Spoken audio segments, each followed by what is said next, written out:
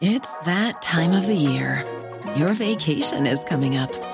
You can already hear the beach waves, feel the warm breeze, relax, and think about work. You really, really want it all to work out while you're away. Monday.com gives you and the team that peace of mind. When all work is on one platform and everyone's in sync, things just flow.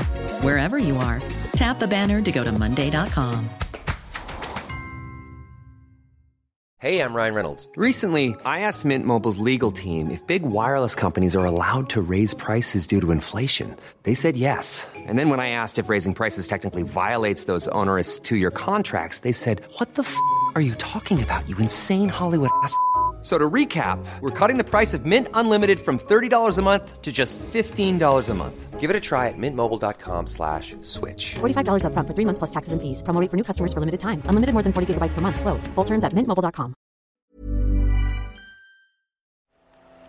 The Telegraph. Podcasts.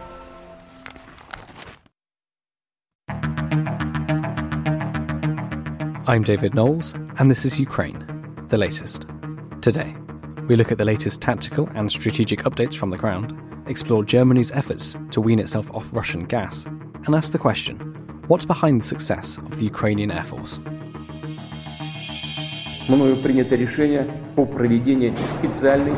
This hideous and barbaric venture of Vladimir Putin must end in failure. Nobody's going to break us. We're strong. We're Ukrainians. Every weekday afternoon, I sit down with leading journalists from the Telegraph's London newsroom and our teams reporting on the ground to bring you the latest news and analysis on the war in Ukraine. It's day 36, and today I'm joined by Dominic Nicholls, the Telegraph's Defence and Security Editor, Venetia Rainey, Assistant Foreign Editor, and Louise Moon, our Business Features Editor. I started by asking Dom Nicholls for updates from the front line. Morning, David. Morning, everyone. Afternoon. It's a good start. Again, quiet across the area of operations. The Russian repositioning from Kyiv looks to be taking place, although if it is, it's very slow. NATO Secretary General said in the last hour that they're not doing much there. Russia's trying to regroup, resupply and reinforce its offensive in the Donbass region. He said they're not withdrawing but repositioning. I mean, we knew that. He also said at the same time Russia's maintaining its pressure on Kyiv and other cities. As we've seen, Kyiv was shelled yesterday and has continued this morning.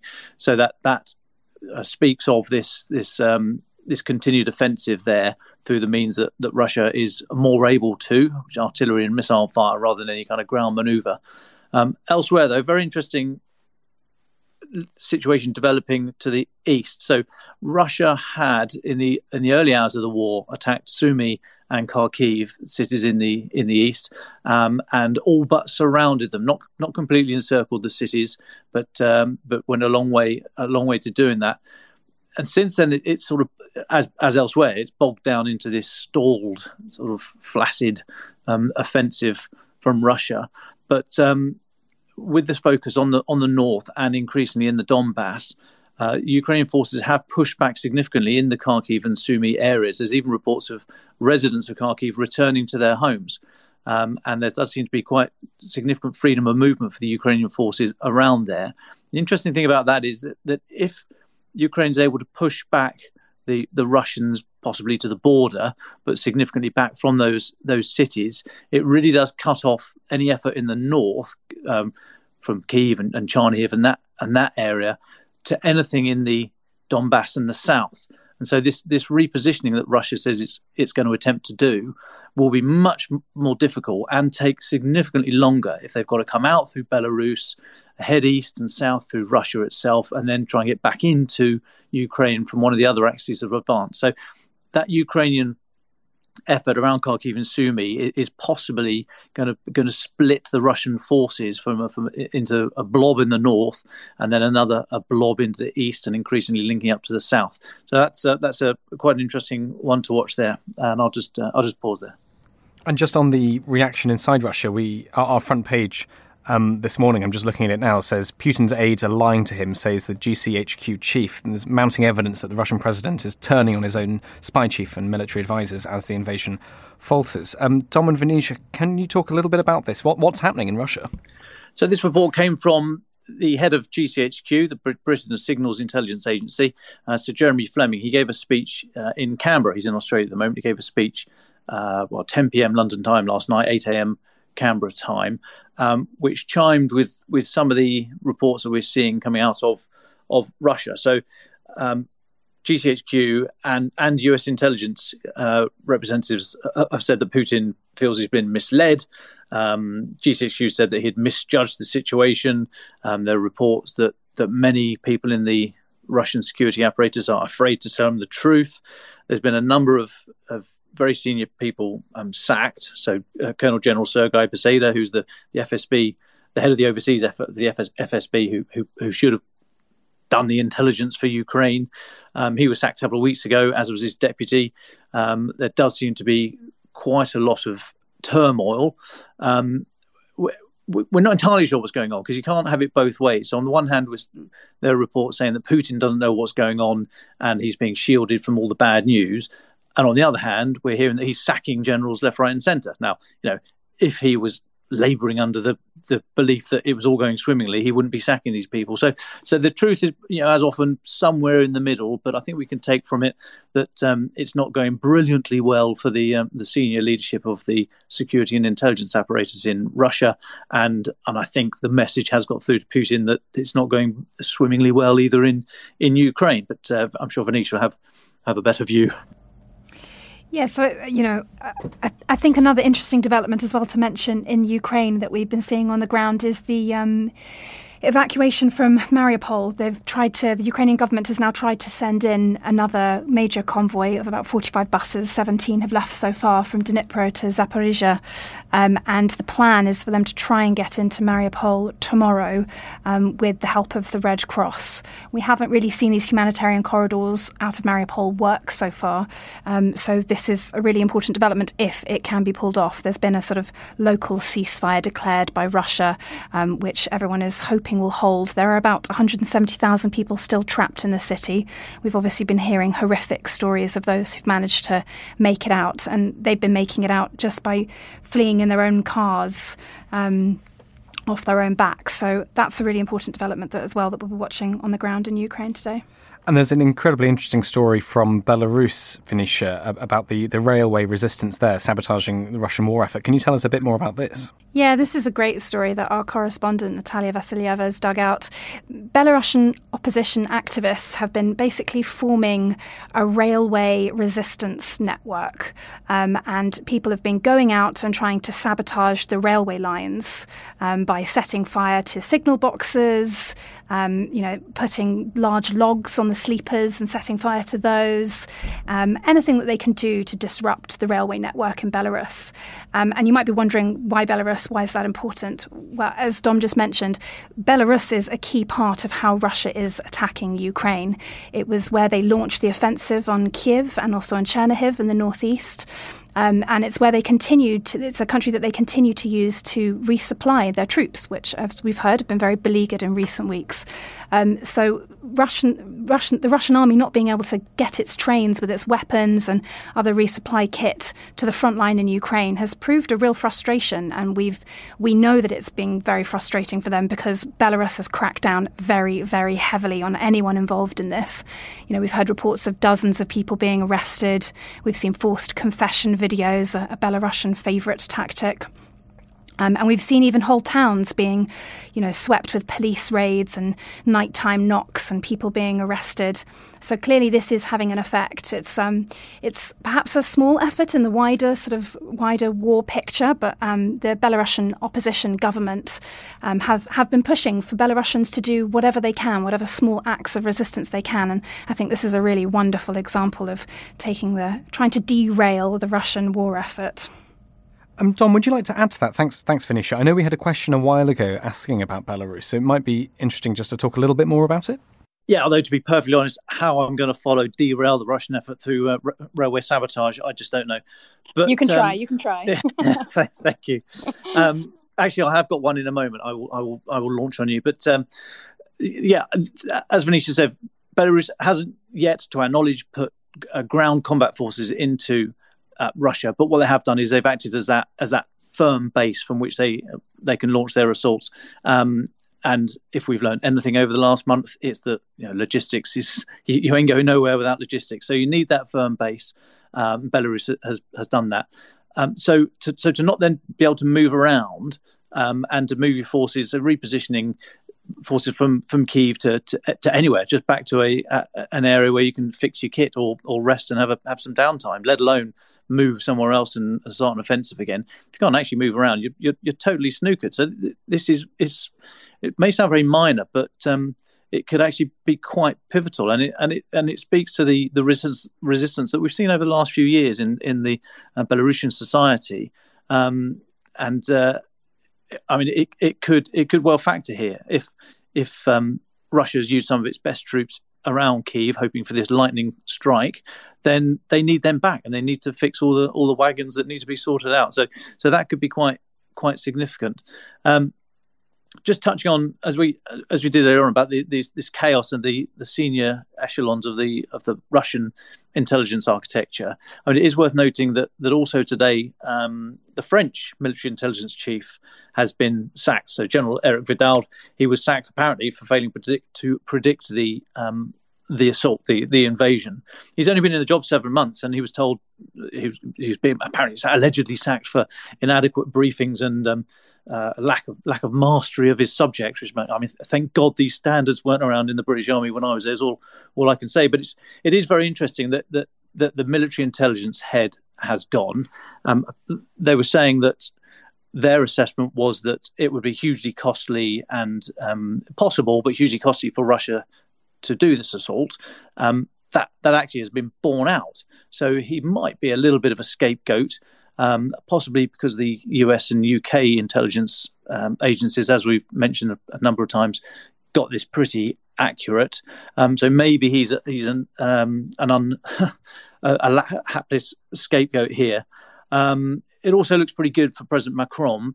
He did a bit of shuttle diplomacy in the weeks up to the war. He's tried a little bit since then, sort of Zoom video call diplomacy, if you like, with Putin. Not really come to much, and there was a suggestion that Mr. Macron had been made to look a little bit foolish by investing so much political capital.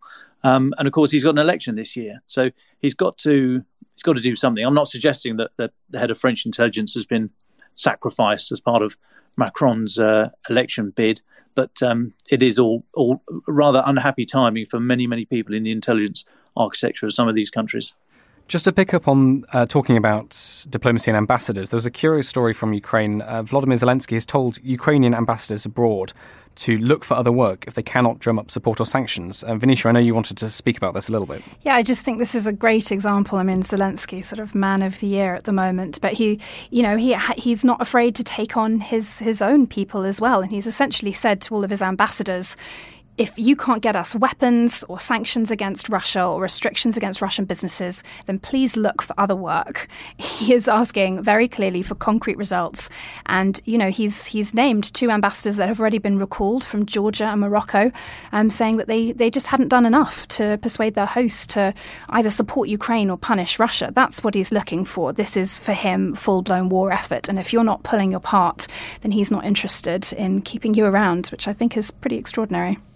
If I could also add to that, that's also sending a message to countries all around the world. It's a little bit, there's an echo here of the George W. Bush's "you're with us or against us" line after 9/11. So Zelensky is saying to the international community, you can't be neutral on this. I mean, Morocco, one of the countries that from which the ambassadors have been withdrawn.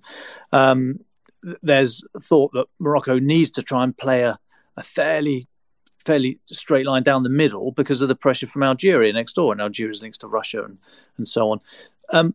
All of which is entirely legitimate. But Zelensky's saying, well, I don't care. This is a fight. This is the time to choose.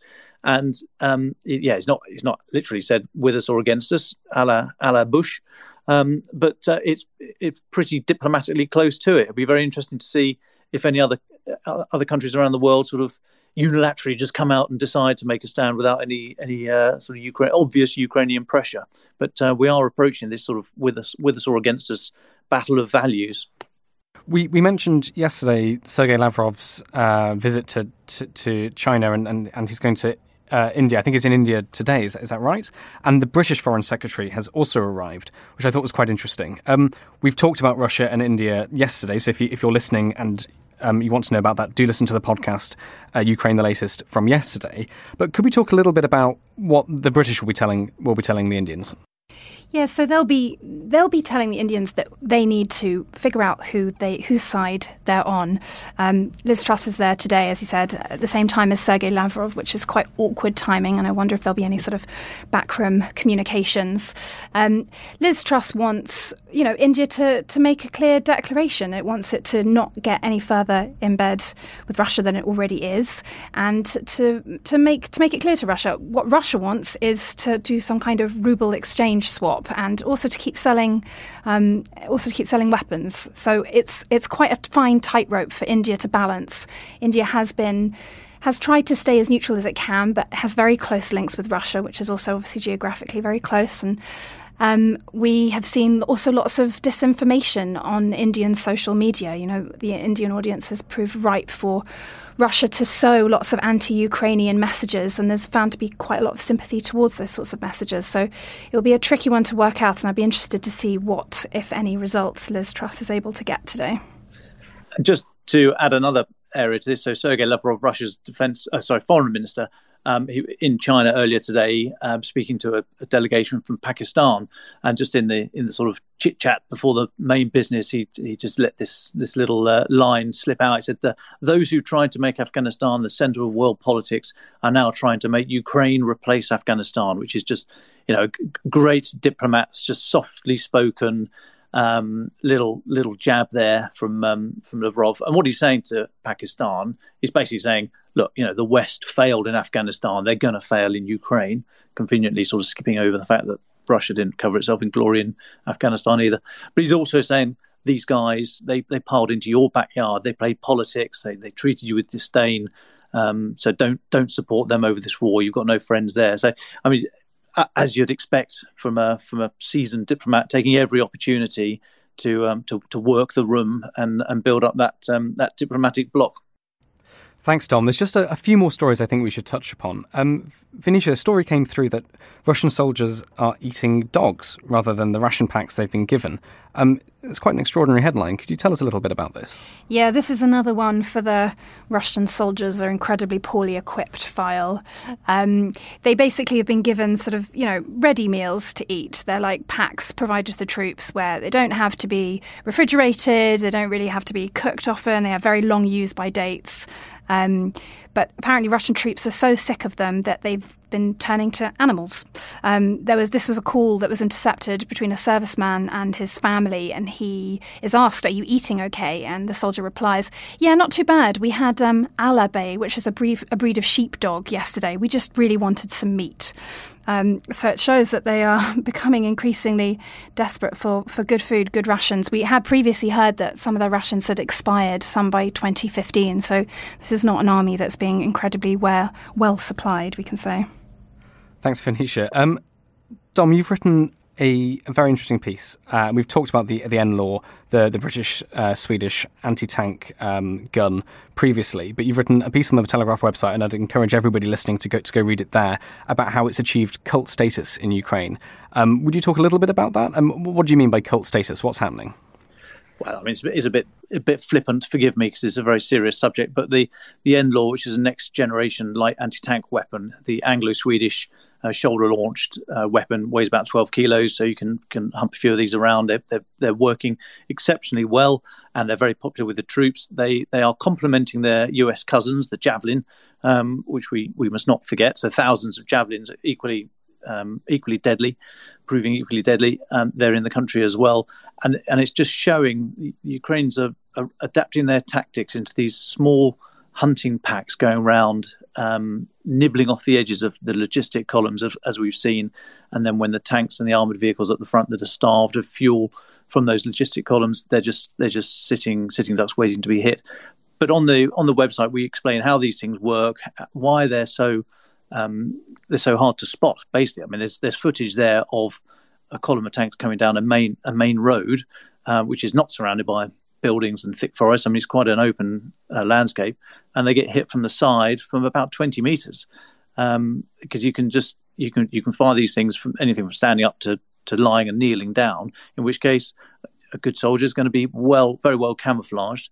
They are fire and forget, or fire and leg it, basically, because as soon as you hit the first vehicle, you'd expect the others to then, try and do something about you. So you just fire it, drop the tube, and run for your life, literally.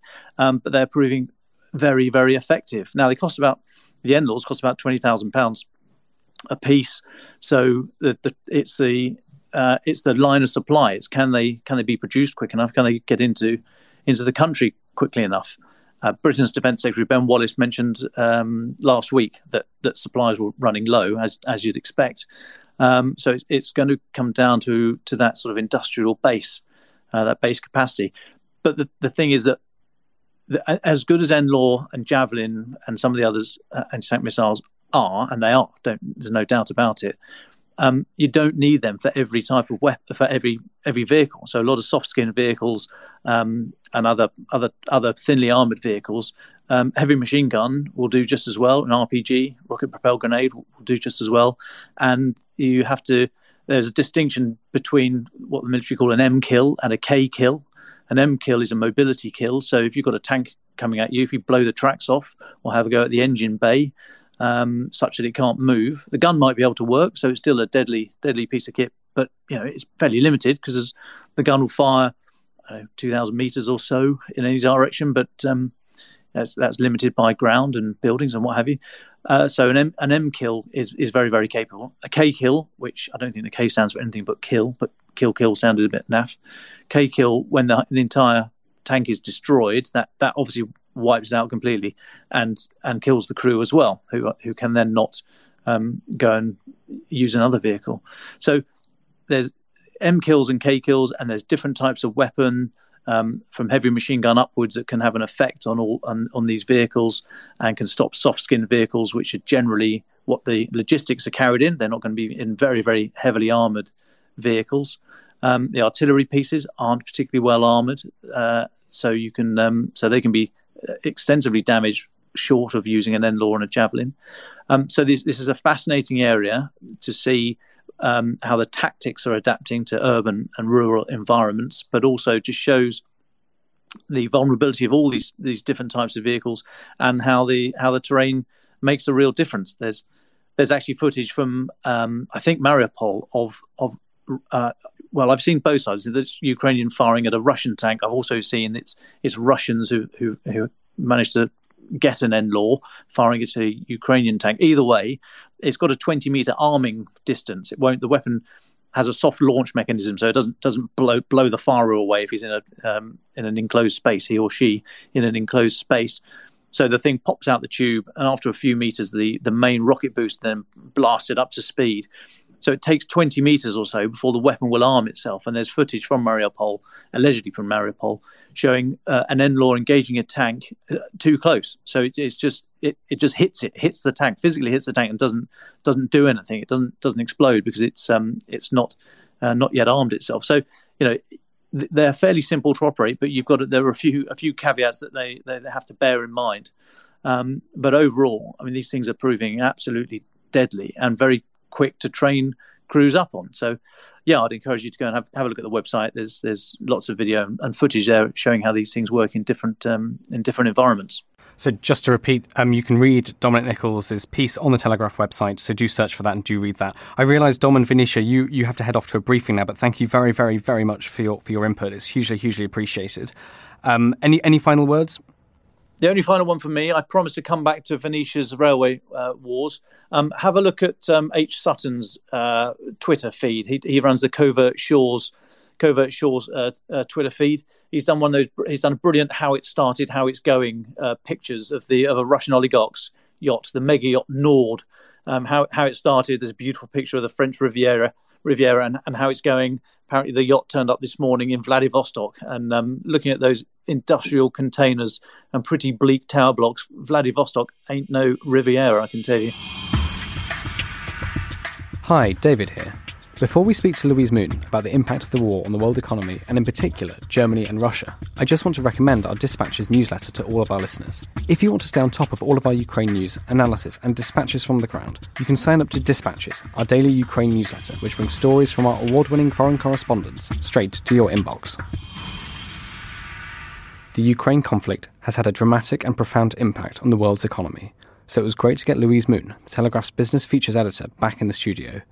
We spoke about German efforts to wean the country off Russian oil and the impacts of sanctions on ordinary Russians. But I started by asking Louise about the latest economic news, and in particular, new British sanctions.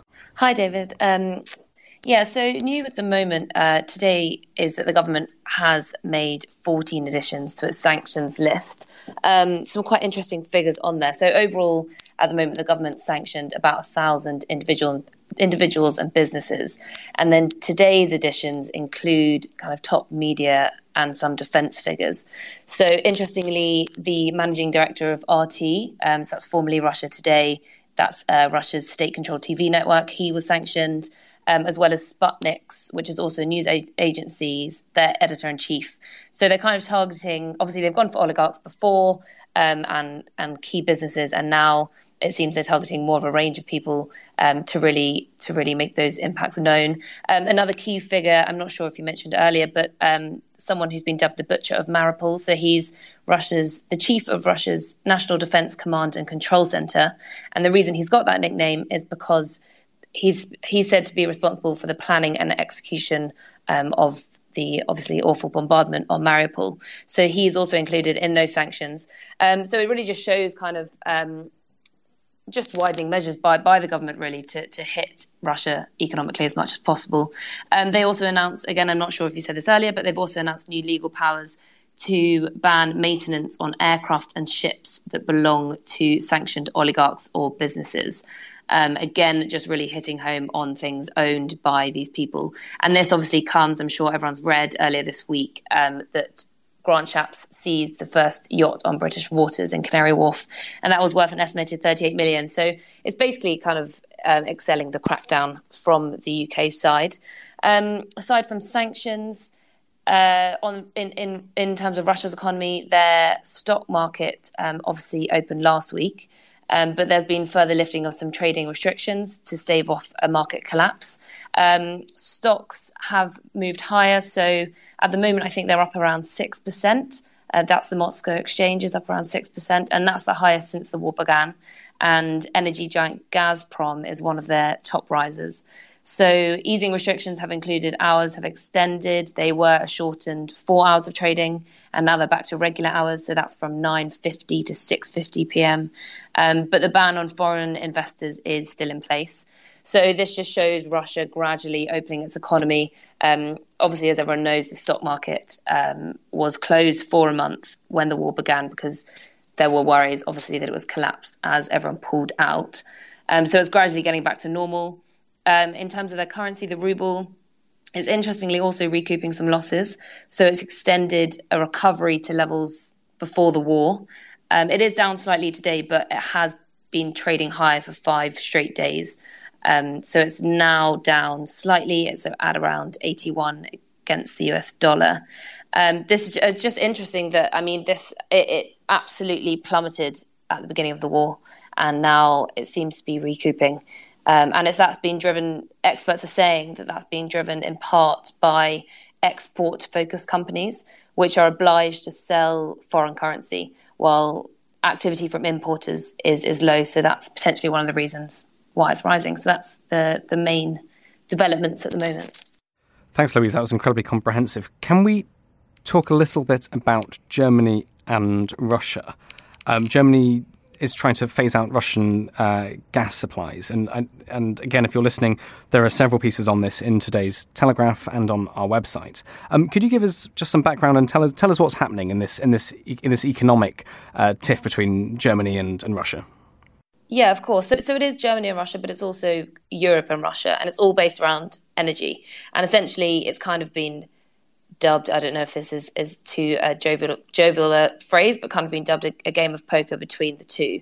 So obviously, as everyone knows, Europe, particularly Germany, but the whole of Europe is very dependent on Russian gas, and they're trying to wean that off and find other sources of energy. But at the same time, Russia is also very dependent on Europe. The majority of its pipes flow in the direction of Europe. And as much as they do supply elsewhere, they are also, in some sense, reliant as well. So what's happening, obviously this has been ongoing since the war began. There's been worries that Putin might cut off supplies, that Europe might stop buying Russian supplies as well. So there's been that tiff ongoing. But the most recent development is essentially Putin had set a deadline of today for what he dubbed unfriendly nations. So that included the US, the UK, Germany. He wanted those unfriendly nations to pay for their imports in rubles. And he set the deadline of today for Russia's central bank and Gazprom to put that into practice. So there were obviously worries over that. The reason there were worries is, as I said, Europe was dependent. But why paying in rubles? Why they were fearful of paying in rubles is because they didn't want to prop up Russia's currency. It kind of doesn't really tie in, obviously, with their stance on sanctions. And so they didn't want to be inadvertently aiding anything that Putin was doing by propping up his currency. So he set that deadline of today. Germany had come out against that and said that they didn't want to, and they wanted to continue buying their gas in euros. And so today's development is that Putin has actually backed down on that demand. So he has told Germany and Italy so far that we know of, so he's told those two countries that European buyers can continue to pay in euros, and then he will, as they have been doing until now, and then he will convert that into rubles. So that has obviously eased fears that Moscow would cut off supplies to Europe. Russian media had been reporting that Gazprom, the state-owned energy giant, was looking at ways to cut off flows to Europe. And there were massive fears. I mean, earlier this week, I think it was yesterday or the day before, Germany had triggered its first early warning phase of an emergency gas plan. So if implemented and if followed through and the 3 stages were hit, ultimately that would lead to gas rationing from the German state. And obviously energy prices are rocketing. So it's still an ongoing kind of game of poker, as I said, between Russia and Europe. But Putin backing down on his demand has eased fears, and it signals potentially that he won't cut off gas. And so it could seem that Germany has the upper hand. But obviously there are many factors feeding into this. Russia, as I said earlier, so Russia is very dependent on Europe, so for business, for buying its gas. But it is at the same time looking elsewhere, which could signal it's looking to prop up its business as Europe is weaning itself off. So I think it was today it's reportedly selling oil to India at discounts of as much as $35 a barrel on pre-war prices. As obviously it's hard to find buyers amid sanctions, and it does have some business as well in China. So earlier this week, Chinese state-owned giant Sinopec, state-owned oil giant, said it would continue to buy crude oil and gas from Russia. And last month in February, I think it was April, last month in February, it agreed also to a 30-year contract to supply gas to China in a new pipeline. So, there are lots of factors at play and lots going on, but the latest development, as I said, is Putin and Russia backing down on that demand, which has, at the moment, eased fears, which is great for Europe in one sense. Thank you very much, Louise. Just talking about oil, there's also a potential move from the US of Biden releasing oil as well. Could you tell us a little bit about that? What's happening there over the Atlantic? Yes, so there were reports yesterday that Biden is meant to be close to announcing another big release of oil from America's emergency releases. And that is obviously in an effort to increase supply and cool down prices. An announcement is expected later today from Biden. I think it's about 5:30 UK time. And if he did do this, which it seems he expected to do, it would be his third release since November, and it's thought to be the largest. So, this is an effort to help out global supplies, and oil markets have reacted. The oil price has fallen on that news. So it's essentially welcomed. So if he does he does release that, then that would be good for both prices and supply, essentially. You mentioned earlier, you were talking about how the Russian economy, after crashing so hard after the beginning of the conflict, is recovering a little bit. Could we talk a little bit about what this means for Russians themselves? I know there's a few pieces on the website today, so I thought that'd be interesting. I mean, it's one thing talking about stocks and shares going up and down and the numbers being red and black, but what does it mean for young Russians and people who want to shop in the Federation? Yes, we had a really interesting piece yesterday, and we spoke to quite a number of young Russians. It's on the business section to read. It was a long feature speaking to young Russians about essentially how their life is changing. Because as you say, you can talk about stock markets, but this is hitting people's everyday lives. So obviously it's been widely reported that, a host of companies are pulling out of Russia, from IKEA to big luxury brands. And so there's kind of two factors at play. There's one, that there's a lack of access to these brands, but two, that because of the overall impact on Russia's economy, prices are also going up and living standards are going down, because wages, essentially Russia seems to be set for a recession, for a 2-year recession is being predicted. And within that, wages are set to go down. So prices going up, wages going down, overall that creates worse off living standards. So not only are young Russians kind of not having access to these goods that they've grown up with, that they've become used to, Western goods, as I say, IKEA, McDonald's, Nespresso was one of the companies that the lady we spoke to had mentioned. They're also becoming unaffordable. So that same lady said, she has an Apple phone, and Apple has now stopped selling any more products. So the ones that are still available, stock that was still in Russia, that is becoming unaffordable. So she was saying, if my phone breaks, I can't afford anything new. So there's one thing, not being able to afford things. Another aspect is travel. Obviously, there's been sanctions on flights, both from Russia and from Europe and the US. So flights going in and out. So that's being curtailed as well. And there was interestingly another lady that we spoke to, that she was saying, that's not just affecting holidays, that's affecting her career prospects, because she'd always dreamed of going abroad to Europe and teaching Russian, and that's what she really wanted to do. But she was saying now that's looking unlikely in the near future, and so that's also affecting her career prospects. And on career prospects, I mean, as I said, the economy is set to well, it is being hugely impacted by these sanctions, and wages are set to go down. So it's affecting young Russians' career prospects as well. And just to finish, I think, I'd like to ask, what should we be looking for? What do we expect to see in the next few days, maybe over the weekend? I mean, you said the Germany-Russia interaction is like a game of poker. So what are the next moves? I mean, I think, as you say, we just have to look at the energy market. Obviously, Biden's set to announce, hopefully, this release of oil later today. So that's one key thing. And then, I mean, more than just over the weekend, but over the next few months of, as we have been speaking about, as I've spoken about with you on this podcast before, of where Western countries are going to go with their energy supplies. So whether that's ramping up, as we've spoken about in the UK, solar farms, or turning back to coal or to fracking, or leaning more in the US. I think that development it has been ongoing, but it will still be a key thing to watch going forward as well. Hi, this is Louise Moon, the business features editor at The Telegraph. So since we recorded earlier, there's actually been some developments on the story. So this afternoon, Putin has it seems, gone back on his promise and threatened to instead cut off energy supplies to Europe tomorrow unless European buyers of gas promise that they will pay in rubles. So this proposal, under his proposal, this would mean that buyers of gas would have to set up two accounts with Gazprom, the Russian state-owned energy giant. So one would be in dollars and one would be in rubles. What is unclear is how this would exactly work and if this would even benefit the Russian economy.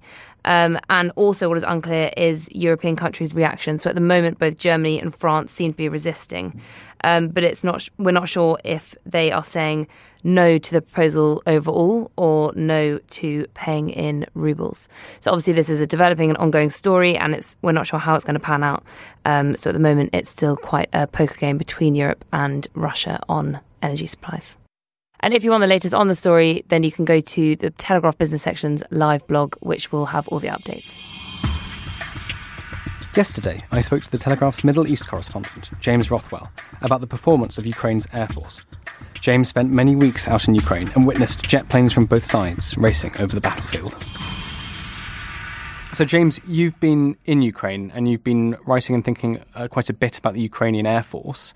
Could you give us a sense about the battle for air supremacy in the past month? What's actually happened? Well, the initial expectation from US defense officials was that Russia would deploy most of its air force and very quickly take control of the skies by destroying Ukrainian air defences and obviously shooting down their fighter jets as well.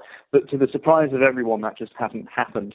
That's partly because the Russian Air Force hasn't been deployed in full, and it may yet still be. That's something that could happen later on. But it's also because the Ukrainians seem to have done an extraordinarily good job, not just at shooting down Russian jets on sorties, but according to the Ukrainian fighters themselves, actually deterring Russian pilots from wanting to take off in the first place because they're so concerned about getting shot down, or at least that's according to an interview with the Ukrainian pilots, which was published in a magazine called Coffee or Die recently. And it's one of several interviews which are circulating now with Ukrainian pilots where they talk about these very daring, very dangerous air missions where they are shooting down, according to the Ukrainian military's estimates, as many as 100 Russian jets.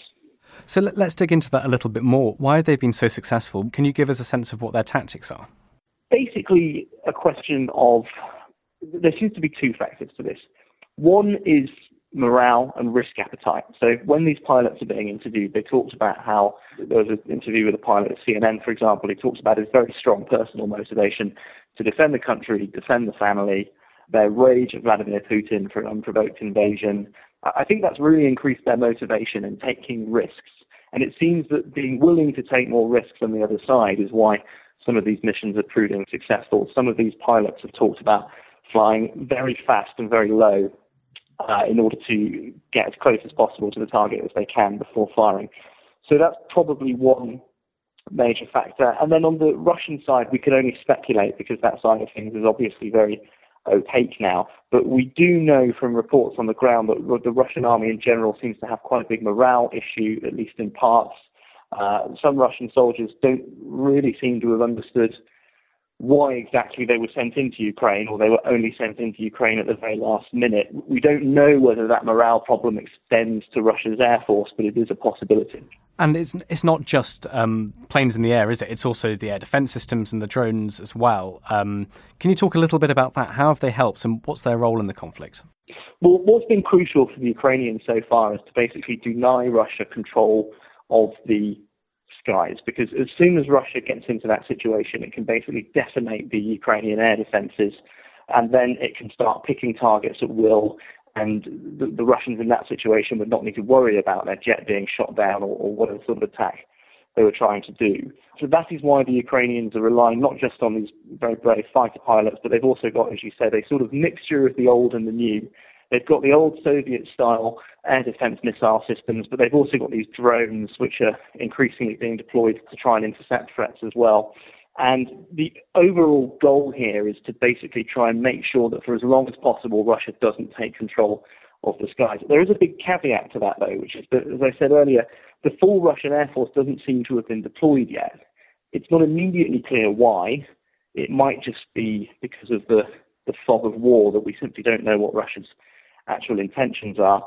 But there is a danger, I think, that in the future, if the Russian Air Force were to be deployed in full, then things could get very nasty indeed, despite the very, very fierce resistance of the Ukrainian Air Force. And it's important to say as well that the Ukrainian Air Force, for all its performance, is still losing planes and pilots. Do we know how long they can hold out at current rate? Well, I think the main clue that they need more support is that they are increasingly talking about the need to get extra hardware and extra equipment from their Western allies. And as you'll remember, there was that huge row a couple of weeks ago about the West possibly sending fighter jets over to Ukraine in order to bolster their supplies. That sort of fizzled out, essentially, due to a sort of internal row among European Union members. It also doesn't look like it's going to be on the cards in the immediate future. So potentially some issues ahead, yes, for the Ukrainian Air Force. Very, very early on in this conflict, there was a viral story about a Ukrainian fighter ace that people dubbed the Ghost of Kyiv. It sort of disappeared from the radar a little bit. Could you throw any light on that? Did we ever find out whether it was completely falsified, or was it based on something real? Would you like to speak to that? I think what was happening fundamentally was that various Ukrainian fighter jets were shooting down Russians, and all of those military successes were combined into one mythical plane. That's sort of my understanding of what the Ghost of Kyiv actually is. I don't think the thing has been completely falsified. I think that it's simply an attempt to weave a narrative out of early successes by the Ukrainian military, which provides quite a big morale boost for their forces on the ground. And also in those very early days of the war in Kyiv, you would see quite frequently Ukrainian fighter jets in the distance. So perhaps this thing sort of built up organically, where people are out on the streets and they see a Ukrainian fighter jet in the air and they go, oh, I wonder if that's the Ghost of Kyiv out on another sortie, and it sort of builds from there. That would be my theory, but we don't really know. I have a feeling that when the history books are written about this, someone may get the definitive account of whether there really was one fighter pilot doing this all by himself, but for the time being it's a little bit hazy. So just to sum up your thoughts, could you give us your thoughts on what the Ukrainian Air Force has done and what issues lie for it in the near future? So what it's done so far is it's performed much better than expected, according to US estimates, in terms of intercepting threats from the air with Russia, but also making sure those air defences are proving to be a proper deterrent for the Russian Air Force. In the future, what the Ukrainian Air Force is saying, according to the interviews they've given, is that they need more hardware and more equipment, and there is also this lingering desire, I think, to try and get hold of more fighter jets that could replenish those which may have been lost in the early stages of the war. And the big thing to watch in terms of the near future is that the full Russian Air Force hasn't been sent in yet, but if it does get sent in, then the situation could change significantly. Finally, I know you had some thoughts about the Russian withdrawal around Kyiv and its implications. What are they? Well, I think that the precedent with this war has been that the Russians will say one thing and then do the opposite. So they said that they weren't invading, and then obviously they did. Quite recently, they said they were going to focus their military operations in the east, and then they bombed Lviv, the city in the west, shortly afterwards. Yesterday, they said that they would drastically reduce military activity in Kyiv and Chernihiv. But then overnight, it turned out there was very heavy shelling in Kyiv, and some of the worst shelling so far, apparently, in Chernihiv, the city in the north. So I think at the moment, it does appear that the Russians are using statements in the peace negotiations as a means of dissembling, putting out disinformation. They're almost using the statements they issue in the peace negotiations as a weapon of war to confuse people. And while that goes on, I think it's going to be very difficult for people to take anything that the Russian leadership says at face value. To stay on top of all of our Ukraine news, analysis and dispatches from the ground, subscribe to The Telegraph. You can get your first 30 days completely free at telegraph.co.uk/audio. Or sign up to Dispatches, our daily Ukraine newsletter, which brings stories from our award-winning foreign correspondents straight to your inbox. You can listen to this conversation live at 1 p.m. each weekday on Twitter Spaces. Follow The Telegraph on Twitter so that you don't miss it. If you found this show helpful, follow Ukraine, the latest, on your podcast app. And if there's something we could do to make it even more useful, do let us know. You can email podcasts@telegraph.co.uk. Ukraine the Latest is produced by Louisa Wells and Giles Gear. And on Twitter, Gemma Farrell.